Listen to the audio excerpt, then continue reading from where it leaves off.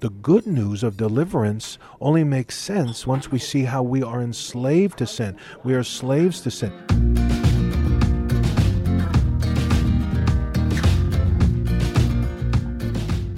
Welcome to Connections with Rich and Bobby.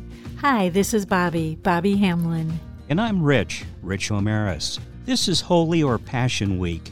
With us to talk about the significance of this week and the days leading up to Resurrection Sunday is Pastor Joe Jacowitz. Pastor Joe is the president of First Love Ministries and the pastor of Christ Bible Church in Pleasanton, California. During Holy Week, the last week of Lent, many churches have a service on a Thursday called Maundy Thursday. And could you explain what Maundy Thursday is? Very good question. Many people think that Lent ends on Easter Sunday, but Lent actually ends on the Thursday before Easter Sunday, traditionally. Maundy Thursday is the Thursday before Easter.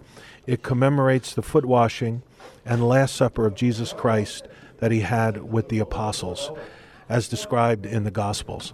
The word Maundy is a word derived from the Latin mandatum, which means commandment.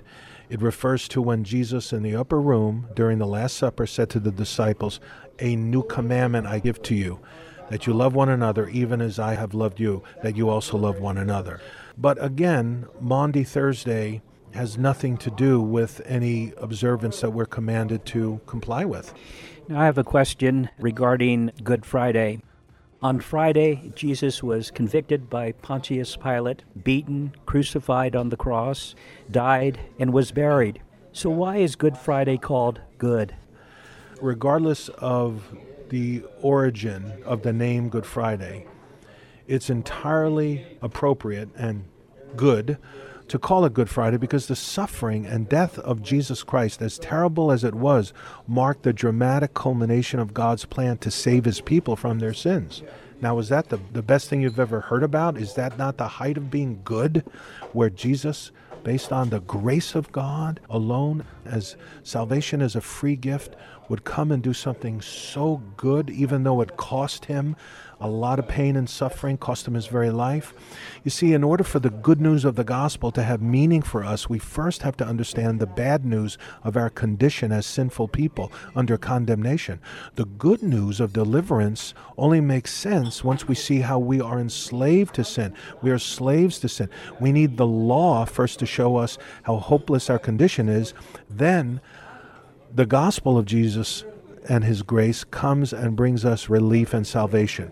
And so even though he suffered, bled, and died a terrible death, we call it Good Friday because the results of his atoning death on the cross provide the greatest, the most good thing that we could possibly have, salvation through his atoning death. Now, along with that, sometimes in the depictions we have through various photographs, paintings, and motion pictures and things like that, we see the agony of Christ. We see the crown of thorns that are placed upon his head. We see the beating. We see him on his walk to Calvary and then hanging on the cross, and the blood and tears are emphasized. But yet, when we look at Christ's suffering on our behalf for our sins, isn't it much more than just the physical beating that Christ went through?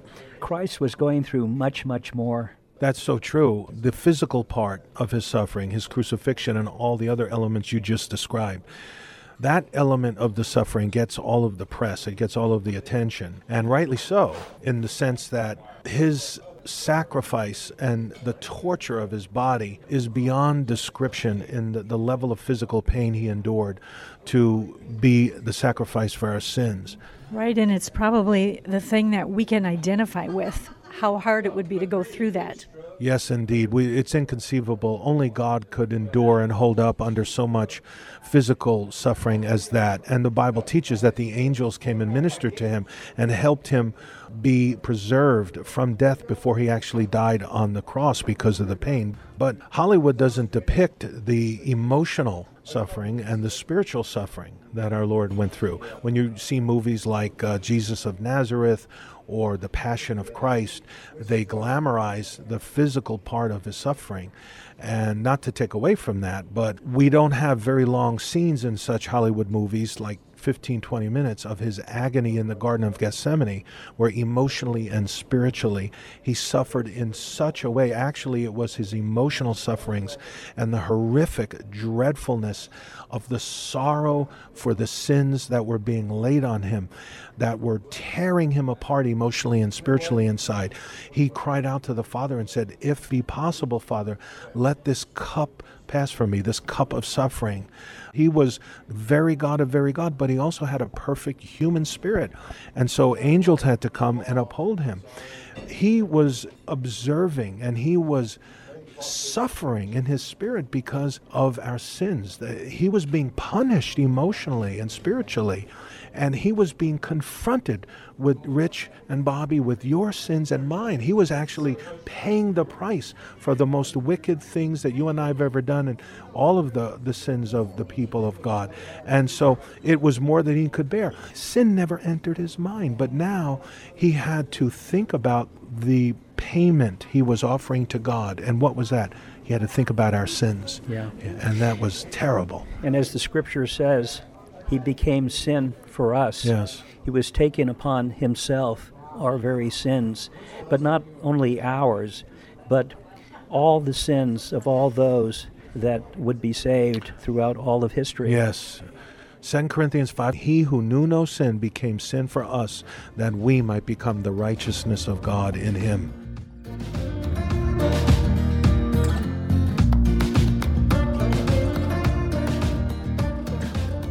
Oh yes, that verse in 2 Corinthians 5 verse 21 is such a wonderful reminder to us of the price it cost Jesus and why he's our Savior. For he made himself who knew no sin to be sin for us, that we might become the righteousness of God in him. Thank you, Lord. And we'll return to our talk with Pastor Joe Jacowitz, in just a moment, so do stay with us. You're listening to Connections with Rich and Bobby, and we'd love to connect with you. Just go to our website at Connections with Rich and Bobby. That's all one word, and Bobby is spelled BOBBI.com. Again, that's connectionswithrichandbobby.com. All of our podcasts are posted there, along with all of our contact information. Also, you can connect with us on social media by friending us on Facebook, post on Instagram, or tweet us on Twitter. Now, let's return to our talk with Pastor Joe as he continues our talk about the events during Passion Week leading up to Resurrection Sunday.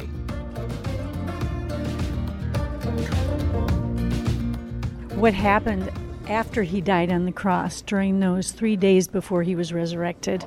Does the Bible talk about that? Yes, the Bible talks about the fact that he went down to hell, but he did not get punished in hell for our sins. The punishment took place on the cross in the garden, and during that very mysterious time in the days leading up to his crucifixion and resurrection, he went to hell and preached the gospel.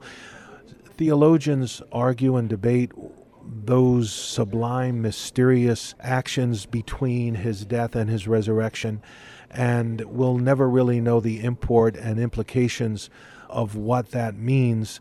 And those experiences of our Lord between his death and resurrection are not necessarily typical of his earthly ministry and teachings. So, yeah, he definitely was in a place where he was still Lord of all things, Lord of creation, during those 3 days after his crucifixion. And then on the third day, victory, a risen Lord. We see the open tomb. But yet, as we look at Resurrection Sunday, the world calls it Easter. How do we get the name Easter, and why Easter? Well, the word Easter most likely comes from an old word for east, or the name of a springtime month, one of those two. We don't really have a whole lot of evidence that suggests anything more than that. There's been a lot of assertions, a lot of big deal made about Easter being a pagan goddess or having its roots connected with the pagan goddess Ishtar, but these rumors have not been validated or proved. However, today it seems that Easter might as well have pagan origins because it's almost been completely commercialized. The world focuses on Easter eggs, Easter candy, the Easter bunny, but these things have nothing to do with the resurrection of Christ. And because of the commercialization and possible pagan origins of Easter, many churches prefer to call it Resurrection Day or Resurrection Sunday, which I think is much more biblical or rational. And so the more we focus on Christ and his work on our behalf, the better. So resurrection is a much more biblical and better word to use. Paul says that without the resurrection of Christ, our faith is futile. And so what more wonderful reason could we have to celebrate the resurrection of Christ and the crucifixion of Christ? Because without those two, which are the heart doctrines and realities of the Christian faith, we would all be living vain lives without meaning, without hope. Now, Hebrews 12, verse 2 is a wonderful description of why we celebrate Resurrection Sunday. Looking unto Jesus, the author and finisher of our faith, who for the joy that was set before him endured the cross, despising the shame, and is set down at the right hand of the throne of God. Now, Pastor Joe, can you speak to the joy we have in Christ?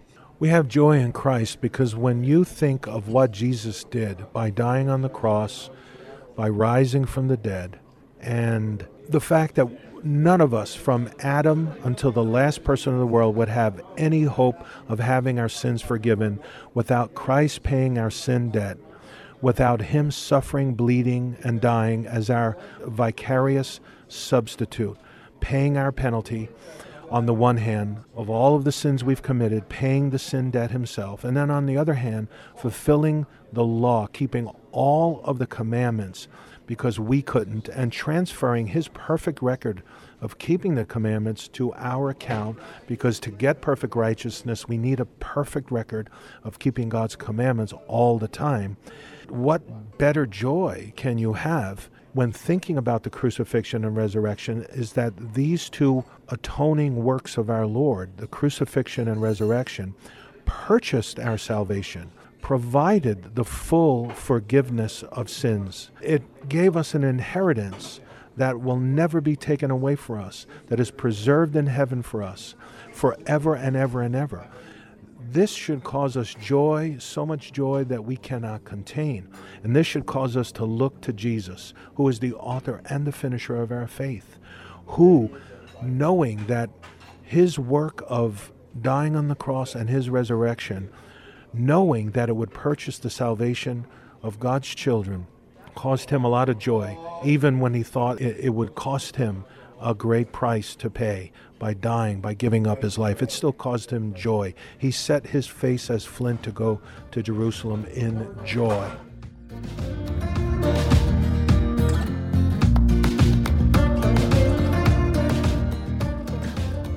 And that truly shows the love of God for us, where in that verse it says, "For the joy that was set before him endured the cross."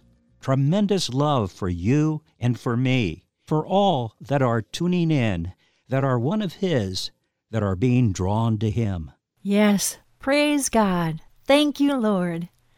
And we thank Pastor Joe Jacowitz, the president of First Love Ministries and the pastor of Christ Bible Church, for sharing with us as we enter Passion Week, leading up to Resurrection Sunday. You're listening to Connections with Rich and Bobby, and we'd love to have you subscribe to our podcast on this platform or any of the others like iTunes, Google Play, or Spotify.